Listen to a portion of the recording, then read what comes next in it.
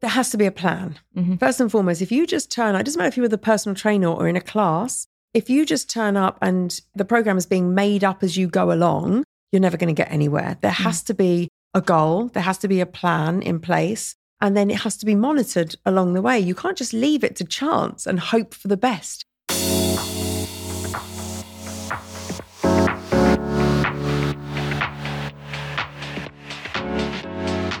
Hello and welcome back to the Kelly Lundberg podcast. I'm your host, business mentor and personal brand strategist, on a mission to inspire a minimum of 5 people a day to take action, do something different and show up as the best person that they aspire to be. Are you one of my 5 a day? Keep all your messages coming. Let me know on Instagram at Kelly Lundberg Official and let me know what you've been inspired by. Was it something on this episode?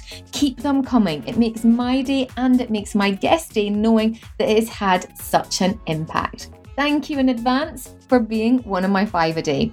If you haven't already, drop a review on Apple Podcasts. These reviews help secure even more guests to come on the show, and it just takes a couple of minutes. Tell me which episode you like, and it just draws more attention and more credibility. And in today's episode, I speak to Sarah Lindsay. Now, she is a 3-time Olympian speed skater and UK and now the UAE's leading transformational specialist in body transformations. So she co-founded Roar Fitness, which is a personal training company that offers its clients Olympic training experience like no other in its field. And I've been very fortunate to actually experience one-to-one training with Sarah, and it was incredible. And there were so many tips. We actually talk about a couple of them in the podcast that you can do straight away. She's had amazing transformations on the BBC and ITV in the UK, as well as many health magazines. You've got Men's Health, Women's Health magazine, and her passion, and you can really hear it in this episode, really remains on helping transform the lives and bodies of everyday men and women, but so it makes a lasting difference. Enjoy this episode. Welcome to the show, Sarah. It's great to have you. Thank you. We had a PT session last week. It was fun. How are you feeling? Really good. And I have to say that one thing that you'd said to me, I've been walking around. You said, just lift your sternum up. Yeah. And I've been walking around and I've really been conscious of it. So, oh no, I hope that's a good thing. No, absolutely a really good thing. So I actually first read about you, I think it would maybe be a year ago or so in the Daily Mail. It was actually Daily Mail. It was actually probably the only good thing that I read. You know, Daily Mail's always like bashing everyone and everything. But what had come up was these amazing transformations that were happening at your gym, Roar, which was in London. So that was where I first read about you. And now you're here in Dubai because you've launched Roar here in Dubai. What was that, 6-7 months ago now? Yeah, January. Actually, yeah, January we opened. And so why don't we go and have a little bit of a back dive into what got you to where you are and a little bit about your journey? Gosh, where do you want to start? Wherever you pick. The day I was born. Well, I kind of have 2 lives, right? Yeah. So I was an athlete for 20 years. I did a lot of sport when I was young, and then I had to decide which sports I wanted to specialize in. And I ended up, out of everything, picking speed skating. Just even that in itself, like how does someone Very get random, into it? I know. How did you know you were good at speed skating? Well, do you know what? I think it's actually the fact that I was bad at figure skating. Okay. So I did lots of sports before and after school every day to run off some energy and give my parents a rest. And then I was going figure skating with a friend of mine, and then someone was talent spotting and asked me to try speed skating. And I did love figure skating. I love the athleticism and everything, but I wasn't that graceful. Let's just say that. And I think I was kind of tall and everything when I was a kid. So I think I was naturally more athletic than I was graceful. Mm-hmm. And it just became something that I absolutely loved. And you're surrounded by all these amazing athletes in your club and people going to the Olympics. And I had an Olympic medalist in my club. So it was all very exciting very, very quickly. So what age would this have been at? 8. Oh, wow. Okay. So young. Is that at 8 years old that you're going to be an Olympic speed skater, but I really did. Wow. So, but you actually went on to compete in 3 of the Olympics. Was that right? Yeah, that's and right. You've won a gold medal in, is it the Commonwealth or? No, so we don't have Commonwealth in, so it's winter sport. And I won European gold. That's it. Then. Yeah, it was like European gold. European gold and a world silver medal. Amazing. Yeah. So that career spanned, because in those kind of sports you retire early, don't you? So I think you generally physically peak around mid-20s. But I think it depends on when you start, what your training age is, what you've put yourself through, obviously the type of sport that you're involved in, and your injury history obviously plays a massive part in how long you can really last. So I retired at nearly 30, so 29, nearly 30, and that was definitely long enough. Yeah. I would say 3 Olympics is enough. Absolutely. And did you know, what you wanted to do next? No clue. Yeah. No clue. So I qualified as a personal trainer while I was an athlete. We took a month off or 3 weeks off a year. So at the end of season, we had 3 weeks rest, and we were supposed to rest. And I used that opportunity to do some education. And I mean, back then it was, you had 3 months to become a personal trainer. So it's 3 months, 6 days a week, 8 till 6 every day. So it was kind of intense back then. You can do it online now, but back then they didn't make it quite that easy. But so I did it over 3 years. So I actually qualified, I think I was 21 when I became a personal trainer. But I was still competing, and I was still training full time. I became the strength and conditioning coach for the national figure skating team. So I put a lot of that into practice with that team. 2 of my athletes actually went to my last Olympics. That was their first and my last Olympics. So that was something, a real accolade as a coach, something I was super proud of. Yeah. And then when I retired, I think because I already had that qualification and somebody had offered me a job at their gym, I just kind of walked straight into it without really thinking anything or making a plan. I just thought, right, I'm going to go do this and just see how it goes. Because I had Jessica, a Paralympian, on here, and one of the things that she'd commented was it's really hard once you've been in that Paralympics environment for so long that you kind of lose a little bit of your identity. Did you find the same as well? I think everybody feels like that. I think everyone does. I think it's a really hard transition for a lot of people. There's a couple of people I know that made it really easy, and they were ready and they knew what they wanted to do. But in general, it's all you think about. For my whole life, all I thought about was skating, and every thought I had and every decision I made was based around my next training session. It was so important. Nothing mattered as much as this sport. And you have all these physical feelings as well. You have adrenaline every day. And I had butterflies every single day, whether it was because I needed to perform or because, I really wanted to skate fast times in training because it meant so much to you. And then you don't have that anymore. You don't have that adrenaline and that need to get up and achieve all these things. And it's like, how do you find something that matters as much as winning an Olympic gold medal? It's this huge goal, and you've put everything into it. And when that's finally finished, or you've made the decision to retire, how do you find something that replaces that, that's as important? So I think you feel very understimulated physically and mentally, and you have to find something that you really, really care about again. So it wasn't until I started my own business that became like my Olympic gold medal. That became so important to me. But until then, I was a little bit lost. I would admit that. So how did it get to the point of you starting your first business? So you go and work in, a friend's gym, and then what kind of made you go, do you know what, I'm ready to do this myself? I think I just thought that there was quite a lot missing. There were things that I thought we can do this better. Yeah. And I thought, I would like this. And from my background, I thought that I was bringing quite a lot to the table. I had a lot of experience and with regards to performance. So I wanted just to do it my way, to be honest, and the way that I thought that it should be done. What are some of those things then that you've brought with you that are kind of like non-negotiables for you in the business or the brand? Like I've seen the gym setup, it's beautiful.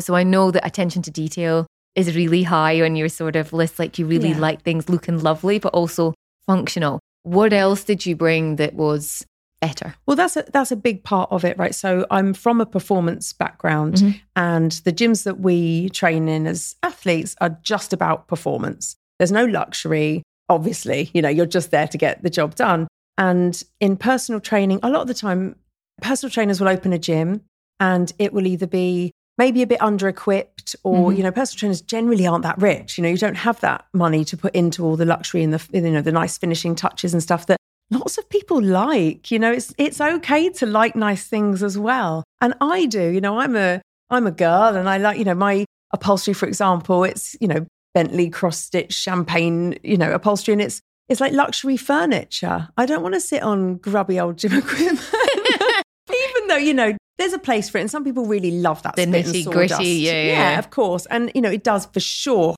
have its place. But I prefer something a little more refined. Yeah, so that was one of your things. What else did you bring in? I'll just comment actually, so I thought that was really interesting. All your weights are really different. You go up in different increments, which really caught me off guard when I was like, and you went, no, I prefer these and you think they work better. Yeah, I think it just depends what you're used to. But I see, if a lot of our clients say might be middle-aged women, for example, and there's a certain number that they'll hit on different lifts. So if you think of chest press, for example, if there's a 4 kilo jump, if they're only lifting up to 10 kilos, then, that next step up is huge and then they can't lift it. So it's important to have smaller increments. Yeah. And you see, the more you work with people, you see what sort of weights people work better with. So it was driven by that. It was driven by clients. Yeah. Yeah. So you decided to go and launch. How did you fund the first business?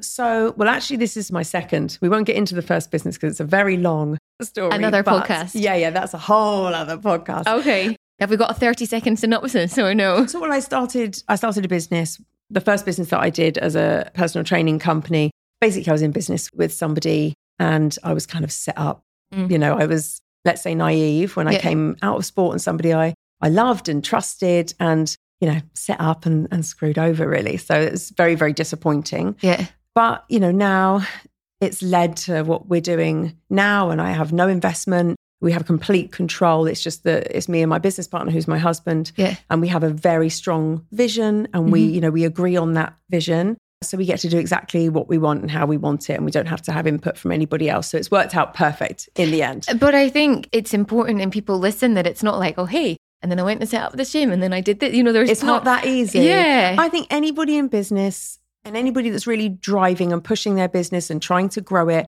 you will make mistakes. Things go wrong. Everybody that's really successful has some horror story. It's so common, and it was horrendous. Don't get me wrong. I know I'm very positive in my thinking and in the way that I speak, and I turn everything around, and it has been the best thing possible. But it was a really harsh lesson. And I think you have to be ready for that, and you have to be resilient, because there are always ups and downs. Lots of things have gone wrong along the way, but it's, can you come back from it? Do you get back up? Do you go again? Yeah. The reason the business is where it is now is because we've not given up. There have been plenty of opportunities where you think, oh God, is this worth it? Can I really do this again? Yeah. But I think when you give yourself no choice, yes, just keep going. It's not over until you say it's over. So no matter what happens, if you keep pushing, the story's still going.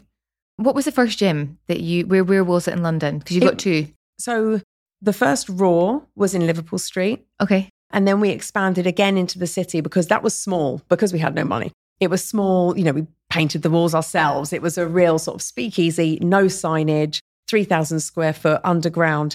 But, everyone loved it because we were in it. It was super important to us. It was our comeback story at the end of the day. And, we were busy very, very quickly. And then within the year, we were looking to expand. And was that busy because of word of mouth? Because I think that it's quite a saturated market in the fitness industry. But you could see 2 gyms that were personal training gyms, showing before and after pictures you could see from my door. Oh, wow. Okay. So the city, they're everywhere, But I also like, I don't want to put down anybody else, but I do think it's fairly easy to do it better. And I don't know if that's us being good or other people not, in the terms of their standards Yeah, the service in this industry really is lacking. The results that we get, we have so many. We have thousands of results. And that's because we care. We've put so much into it, and we genuinely really, really care about every client that comes through the door. And I know that sounds cheesy, but it's true. Because you are about transformations. Sorry? You're about transformations. Well, for me, that's good personal training. Yeah. Not everybody wants a transformation, which is, of course, this transformation tag actually isn't that trendy anymore. But when I see the before and after results, that's just demonstrating that you are a good personal trainer, because most people come in to change. Yeah. That's what people want. It's not for me to tell people they should only want to be strong, or they should be happy in the body that they're in at the moment. And that is what we're told, and we should be. We shouldn't be walking around feeling bad. But if somebody does and they want my help, I will help them. I'm not going to tell them that they should be happy where they're at now when I can help them achieve what they want. A better version of themselves. Why on earth not? So how did you've got a big celebrity following. So how did the first celebs find about you in London? And I think it was maybe a celebrity that I read about in the Daily Mail. That's how I'd seen the transformation. Oh, really? Yeah. Who was that? Oh, God, I can't remember who it was. No.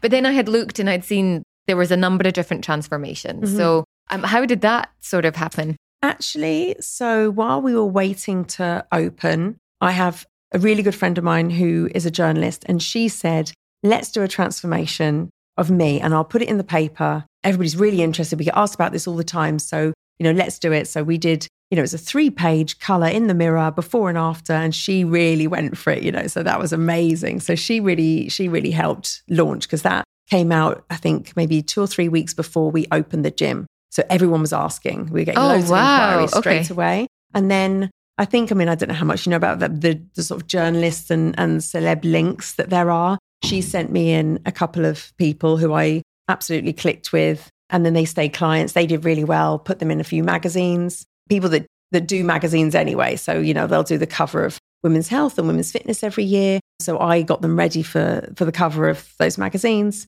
And then it just kind of snowballs, I think, because if it's safe for somebody who's in the public eye and somebody who's really well known, then it's safe for the next person, the next celeb, if you like, or person in the public eye. They know that they can go there. There's no PAPs. There's no phones on the gym floor. Everybody's left alone. Everybody's only training with their trainer. So there's nobody wandering around on the gym floor. Nobody's going to come up to you or anything. So, and actually everybody really embraced it, and everybody became friends with all the clients. So it was a really, really nice community, because you had to. You're so small. You're sort of sitting on each other's laps in reception just to get through the door. But I think that hustle and bustle really made people feel like they were somewhere really special. Because the gym that you have is, you can't just come and use the gym when you want. It's you come, that your system is that you come, you work with a trainer, and then you leave. Has it always been like that? Yeah, always. There's nobody ever on the gym floor without their trainer. So people come in for the result, not for just one-off personal training. People come in and they sign up for packages of 8 to 12 weeks. And everything is designed for them, their training program, their nutrition plan. You're very looked after by a team of people to make sure you get the results, and make sure you've got everything you need. Yeah. And that includes having a gym floor that is private and exclusive. It's never too busy. You can always access the equipment that you need to access with the right rest time. As if you're waiting for 10 minutes for something, your training program's out the window. So that was why it was really important to me that we have a cap on the amount of people that are ever on the gym floor at any one time. So we spend a lot of time managing the gym floor and the hours that everybody's doing to make sure that we can always facilitate the program properly. It was something that I really liked, that when you talked me through the whole process, it was really simple. It wasn't, a case of, oh, you could do this option. When people give you too many options and then you're like, well, I don't know. And you're like, okay, it's 8 or 12 weeks. Yeah. Off peak, in peak. And it was like, it doesn't need to be they want. And it doesn't need to be complicated. And I love that you simplified the whole process, and you're like, but we do everything as part of it, the nutrition, this, and made it easy for something that people find really hard. It's daunting. Coming into the gym for the first time, and a lot of the time, sitting down, we have a consultation, super obviously friendly and relaxed and everything. And I just want people to start to feel comfortable in that environment. But you're asking people why they're here, what they're doing it for, why they don't necessarily feel good about themselves at the moment, so that you can find what their motivation really is. And people really open up and they tell you some very personal things sometimes. So you need to look after people. And I think taking away the thought process or decision making, especially if people, might get emotional while they're talking about those things, it's just like, here's the solution. This is what we can do. When you feel ready and comfortable, this is what we can offer.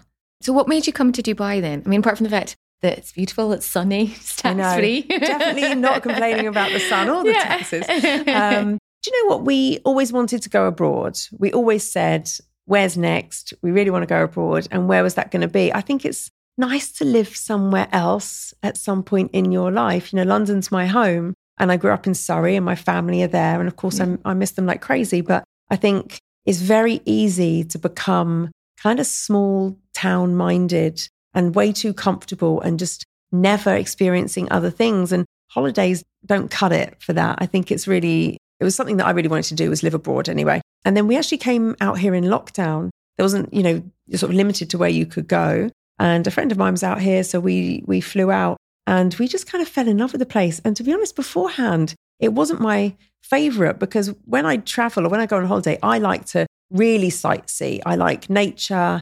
And those things aren't necessarily here in abundance. Yeah, that's very diplomatically put, but it's reality. Right? But, Dubai has so much going for it. But then when I started to think about, and that's just preference, right? But when I started to think about living and working, actually the quality of life here is so ridiculously high. I don't know why, anybody wouldn't want to be here. Yeah. Yeah, I've settled in fast. I love it. Which for some people, they go through their moments where they need that sort of year or they need, that time. But that's what everyone said. They said, give it a year, you'll settle in, you'll be fine. But it takes a little while to find your feet. And then I think when we got here, we stayed right by the gym, actually. So in an apartment, and I'm used to some space in Surrey.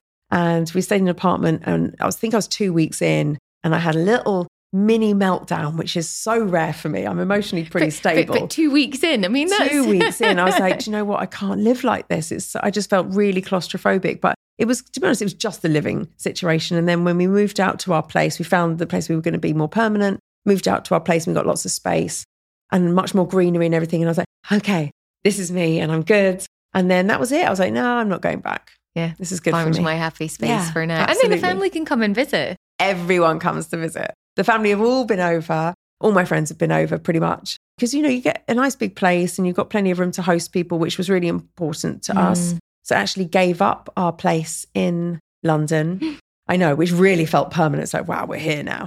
And I say that, but I just go stay at my mum's anyway. She lived like 10 minutes down the road from me. So now I've got the top floor of my mum's house. She's kind of given to me, so I can just leave some safe there, and it feels like all at home and everything as well. Exactly. A question from the business capacity. So as you grow, you're less on the floor, so to speak, because, and I guess it's hard because you're the one that's seen to be given the results. I guess like PT, they want Sarah. So how have you managed to, because you couldn't scale in the way that you have your 2 gyms here without being able to do that. So how did that transition sort of happen for you, and what are the key pieces that you're doing now? Employ really good people. Get really good trainers. My trainers are amazing. We have quite a slow hiring process. People have to be very well qualified, obviously, in the first place to get an interview. And then people have to be trained through our methods that have got the results. We have brilliant communication. So like I said, it's a team effort. So we oversee the program and we oversee what's happening on the gym floor. We have PT managers that are there as the sort of go-between, if you like, to help the trainers and make sure that everybody's on the same page and everybody's always learning. And that way I get to be a part of everybody's result. I meet everyone that comes in, and it's, I get to be a part of everybody's journey instead of just the people that I'm looking after. But you can't do hours and hours on the gym floor and push the business forwards. It's impossible. I used to do everything. I used to do all the admin. I don't even know how to log into our booking system anymore, but I used to do everything, and it's, if you are bogged down with the day-to-day, with every single email, then you can't think outside the box. You can't think about what's next and be creative because you're just putting out fires. We've got a lot of staff and there's a lot going on. And there's always things happening. So you need to be that little step away sometimes so that you have headspace and you can think and, think clearly and come up with new ideas and think about what we're going to do next. It always used to be on holiday. It's like, right, we need more holidays because every time you go away, creative time. Yeah. Well, you take a couple of days to wind down and, the emails slow down a little bit because you're away.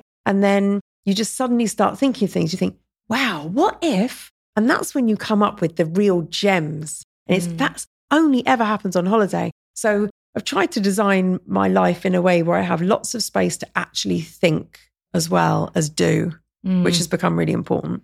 Well, tell me a little bit about the process that you go through with the client, because, the results that I've seen on the wall, like, incredible. So what is that whole part? Because loads of people go to the gym and loads of people hire personal trainers and they don't get the results and they don't get it in the sort of 12 weeks or 8 weeks. So what is the sort of, the secret, but what's the steps that you take clients through? There has to be a plan. First and foremost, if you just turn up, it doesn't matter if you're with a personal trainer or in a class, if you just turn up and the program is being made up as you go along, you're never going to get anywhere. There has to be a goal. There has to be a plan in place. And then it has to be monitored along the way. You can't just leave it to chance and hope for the best. That never works. Hope is not a strategy. For anyone, no. And to be honest, everybody does better with a really good coach. Sometimes people feel awkward or weird, or they've trained plenty in the past and they don't want a personal trainer. Like, well, I know plenty. And it's difficult to make your own plan. You know, I always use a sporting analogy for this, but as an Olympian, no Olympian goes to the Olympics without a coach. Yeah. You've got 15 people looking after you and you're the most talented and the most, you know, with this huge goal that you really want to achieve and you'll do anything to get there. You still can't do it on your own. It's fine to ask for help. And lots of personal trainers have coaches as well because they can be objective. And it's not all just on feeling. Sometimes, you know, you've got to stick to the facts and stick to the plan and not make emotional decisions around it and just follow through with what you decided you were going to do, measure it, monitor it, see what happens, and then you can make adjustments along the way. But it has to be fact-based. So, and you've said, so you've got the gym piece. We talked about something and I had said, I hate running. And you were like, yeah, you focus a lot on strength training. And that's kind of also one of the strategy pieces. Am I right in saying it's part of it rather than you need to go off and do cardio? You were like, no, if you commit to this 3 days a week and do your strength training, you will get the results. All those results were done with 3 times a week training, you know, some of them 4. And weight-based. All weight training. Why is it that people don't love weight training and think that they need to kill themselves? I think they don't like the idea of weight training. I don't know anyone that weight trains and doesn't like weight training. Agreed. Well, for speaking from experience. Yeah, and people have their thing as well. Is, you know, if people like running and that's been always what they've done and it works for them and they enjoy it and they get lots of endorphins and everything else, then they want to, you know, champion their side. So if you say, no, running works for me, well, fine, it works for you, but that's because you do running and you don't do weight training. And I'll never sort of poo-poo any exercise. I think, you know, if you do something that you love and you enjoy it and it helps keep you in shape and you feel good, then, you know, then by all means do that. But everybody can benefit from weight training. No matter what your goal is, weight training is useful. There's a crossover from weight training into every single area of your fitness. Even if you think of running, which is kind of the opposite ends. I'm not anti-running. I'm just, you know, It's just we had a bit of a a conversation on running. A little rant. Well, there's no cardio equipment in my gym. We've got modified strongman stuff, which will get your heart rate super high if that's your concern. But I don't think you should pay a trainer to watch you run on a treadmill unless you're going through running technique or something like that and it's a technical coach. But yeah, just as far as getting the result goes, that is lazy personal training as far as I'm concerned. You should be coaching. Yeah, actually, now to think about it, I had a personal trainer, I don't know, maybe about 8 years ago, and he would stand for 10 minutes and watch me run. The first 10 minutes, I didn't think about it till now. So. Yeah, I mean, maybe a little bit of a warm up, but I don't think that you need to run. Yeah, but you could do that before. You know, could have been, hey, come in and do it and we'll start. You've only got an hour. Yeah, You've got to make the most of that hour. And I think a 10-minute run is a bit of a waste of time. How do you ensure that clients sort of maintain their new body and their new habits? I guess that's at the end of the day, after the 12 weeks. Well, that comes down a lot to education. So if you educate your clients through the process and they know why they're doing what they're doing. So most people do 12 weeks, you know, it's 3 months. And that is definitely long enough to get into these really good habits. Yeah. And you've carved that time out of your diary, 3 hours a week to go weight training. So continue. You know, it's much easier to maintain the body that you've got than to get there in the first place. So if you carry on with weight training, then you'll maintain your body. And of course, the food comes into play as well. And I think that's where a lot of the education comes. When you know why you're doing certain things, that why would you not do it anymore? I think you're much more likely to make those, you know, the right decisions if you know the reason behind them. Yeah. So I think as clients, taking the responsibility of asking the questions. If you don't know something, you don't understand something, or you want to know more about it, ask. Yeah. Always ask, you know, take as much away from this as you absolutely possibly can, because that's where you're going to keep those things implemented. You mentioned the journalist, that was kind of your first transformation that kind of got the media coverage. Yeah. And you've never technically paid for advertising. It's all been word of mouth. Never done marketing. Not that there's anything wrong with that at all. It's just, I really like our community and everybody brings someone. So you get a new client and they'll know somebody who's been before or done it before and has raved about it, or somebody at their office, or people walk around. They are your marketing. Do a good job in-house. And then people walk around talking about it, telling people why they should do it. Or people are asking them, oh, you're looking good. What are you doing? Or, you know, so then people talk. Yeah. And it's still a relatively small business. Yeah. So, everybody brings somebody, and I think that means that everybody knows each other and everybody has a link. Well, you've seen it in the gym. You see people straight away. Right. Just in reception before we started. Dubai's kind of small, right? But that's London as well. Everybody knows somebody that's training at Raw, which I really love. You have people, though, in London travelling like quite a distance, because that was something that I had said to you about, well, people travel 30 minutes in Dubai, and you're like, no, people travel 3 hours. And I was like, no way. And you said, no, you genuinely had one client that travelled, what, was it 3 hours on a train? Oh, we had a client who was coming down from Newcastle 3 times a week. So, Newcastle to London, what's that, 3-4 hours? Yeah. I have I train a couple of people in London when I'm back, who I always want to train because I just love them and they've been with me for so long. And one of the people that I train, Andy, he comes down from Leicester to train. So he gets on the train from Leicester and I don't know, hour and a half, 2 hours. So that's never something that you think, well, I'm going to set up here because people won't travel. You're like, no, people will travel. If people really want to do it, then they'll travel. And I know lots of people want to be part of Raw, and you do have to be, it does have to be close enough. You do have to be able to afford it. And I understand it's not achievable for everybody. So I set up this class concept actually, which I did during lockdown because nothing else to do. We were closed. So we set up this class concept. We have a class studio in Kensington. So again, it's only if you're local and you can get to it. And it's a small class, but it's all filmed. So there's a camera at the back of the room. It films the instructor at the front, and they're all filmed live. So you can join in live, or they're all archived. So if you just go onto the platform, you can just do those workouts whenever you want. So it just meant that so many more people could be involved. Part of the community. Just stick it on your telly, and you can join in. And I think it really does make you feel like you're part of it. You do feel like you're in the room, which was such a nice thing to do. So we have, our reach has become much, much wider because of that. So our community's grown loads, which is super nice. What have been some of the other sort of, transformations or experiences that people have gone through that you've gone, oh, I'm so proud of that? Anything you want to share? I think, like I was saying earlier, when people tell you why they're there and it can be really, really personal,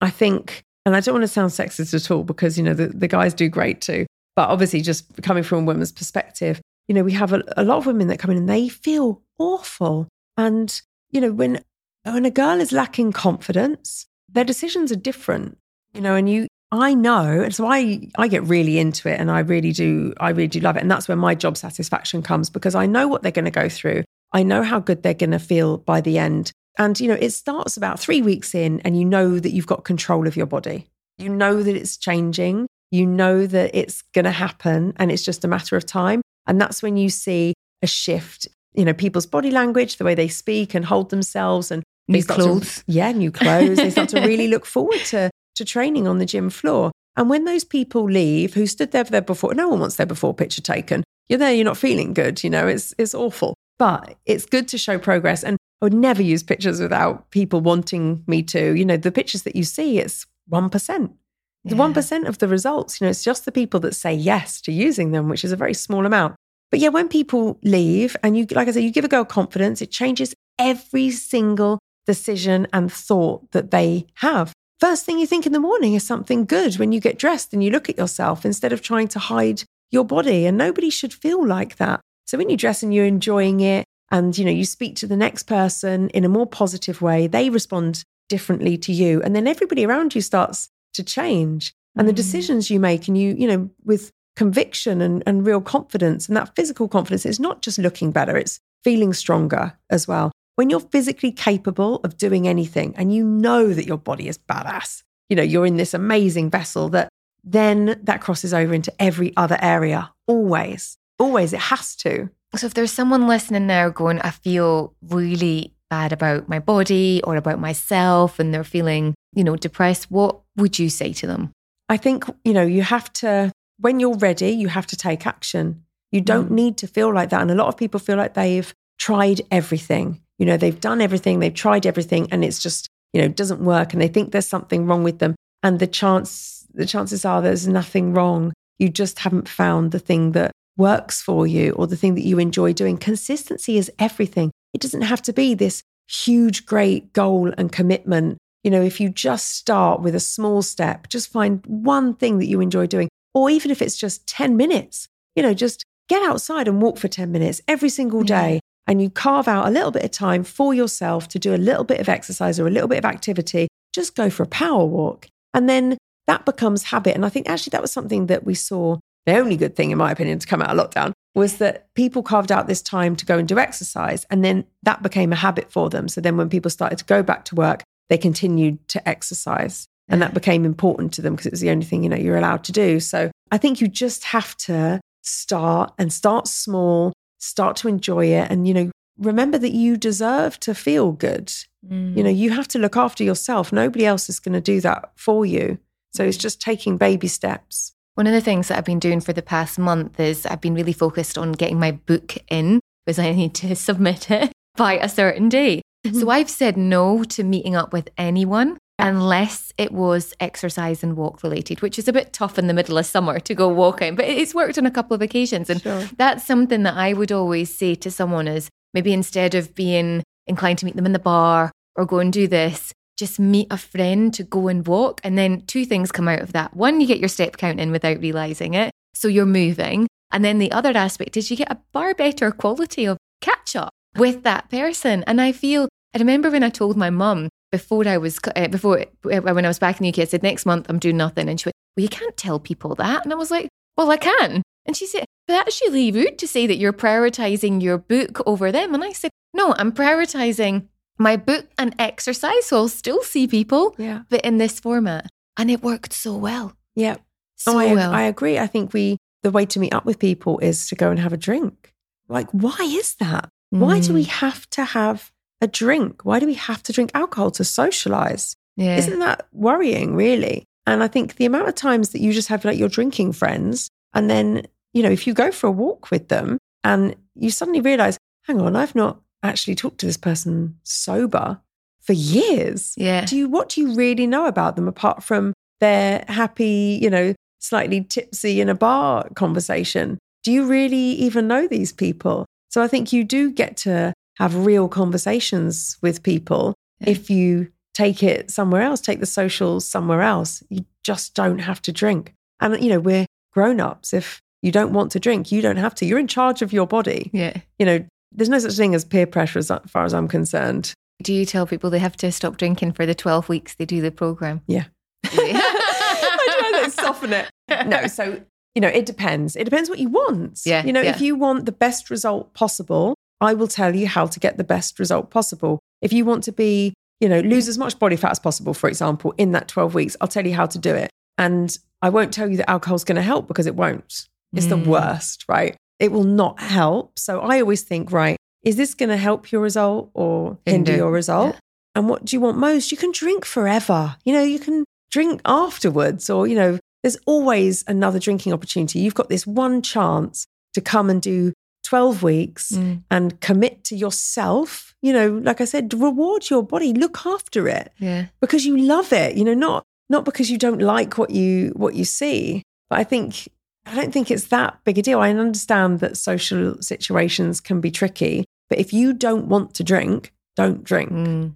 If you do, then, the result won't be as good. And one or two occasions in that time isn't going to kill it. Yeah. But if you want to drink every weekend, then the result isn't going to be as good as it could be. Don't book a holiday, an all-inclusive holiday in between your 12-week programme. Yeah. I've loved everything that we talked about. And I know we talked about so much on the gym floor and I was like, no, we must keep this for the podcast and we must keep this for the podcast. What's happening with Roar next? I mean, what are your plans? I mean, for the next sort of 3-5 years, are you happy with the 3? Do you want to open more or what do you see?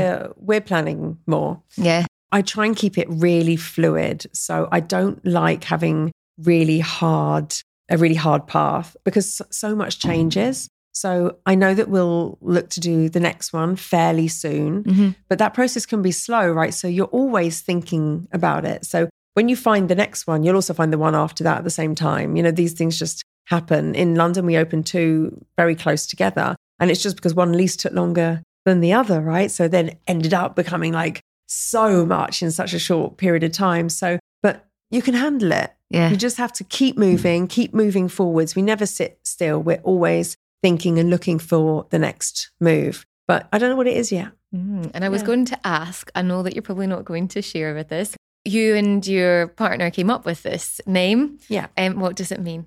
I won't tell you.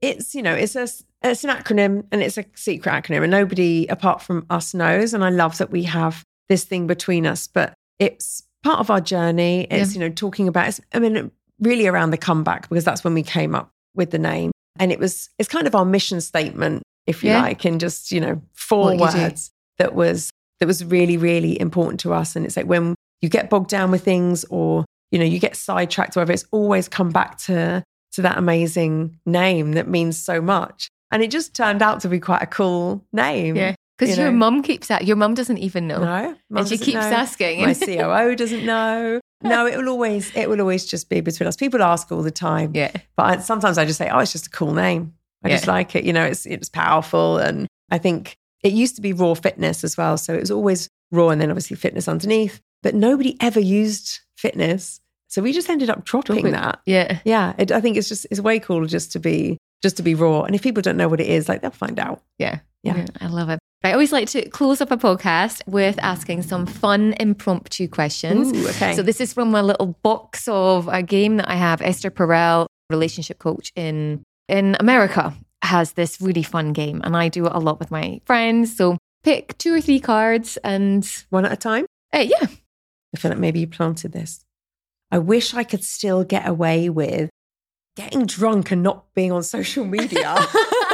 I thought it would totally be food related or something. No, I'm fine if I eat what I want. But yeah, I think that social media has everybody so conscious and thinking about every move they make. And I think, think about teenagers now, or people in their, early 20s and stuff. Like, if my life was out there from then, God forbid. So I think, people's behaviors must have really changed to keep these things. Just nothing goes on. Or just nothing happens because you're always worried and always thinking about it. But if I go out and drink, I definitely drink less when you're with people who are social media happy. Yeah. Because you don't know what's going to go out there, and you can just cringe. It doesn't have to be anything awful, obviously, but, just things that you might say, or the way you're behaving, or even just like some slurred speech just looks so horrible. Yeah, it's just a really bad image. So yeah, I think it's a little bit of a shame. See, I wish that wasn't a thing anymore. I was a holiday rep for 4 years, and I'm so glad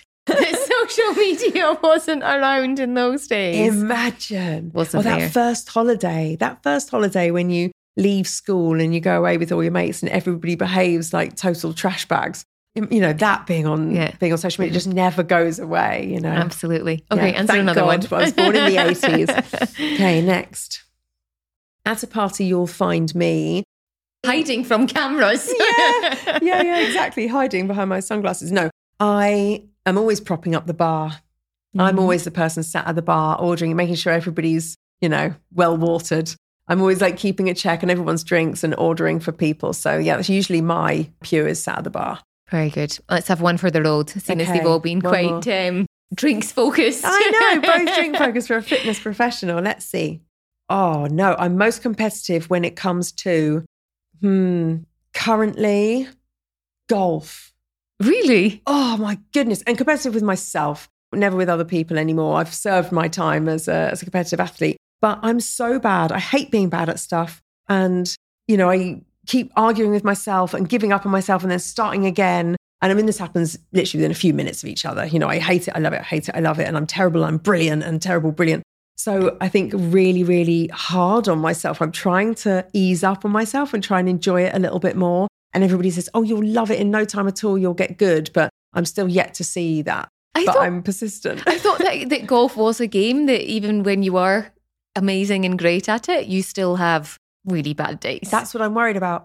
That's what people say. But I don't mind like the one odd bad shot. But for example, I've only been doing it for 3-4 weeks, right? So I'm obviously not supposed to be good yet. But I just don't really see the progress. And I really want to be able to do it. I want to be good enough to go and play with my friends, or I get invited to these charity games and stuff. And I want to say yes, but I couldn't right now. It would be You've only been doing it 4 weeks. But how long does it take? How long does it take to get even just a bit better? Because I swear I'm getting worse. So yeah, I'm competitive with myself, not with other people. Currently it's golf, and it'll be something else by the end of the year. I'm sure. Yeah, for sure. I have so loved our chat today, and just learning a little bit more behind the scenes and the journey, and just empowering men and women to feel great in the body that they're in, and make the best enhancements they can for themselves. So thank you so much. Thank you so much for having me.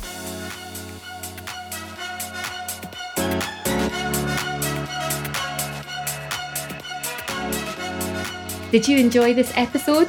If you did, then please leave a review on Apple Podcasts. This is how more people can hear about the amazing stories and guests that we have on here. Even better, you can also share this on social media. Screenshot it and share it on your Instagram or on your Facebook or on your Twitter account. The more people that see these episodes, the more awareness it brings to small businesses and those that are trying to make an impact and difference. And if you want to know more about how you can develop your personal brand, then check out our new website, Brand New Creators, designed by our in-house team. And we are in the business of helping you to increase your online visibility, build industry authority, lead change, motivate, and profit.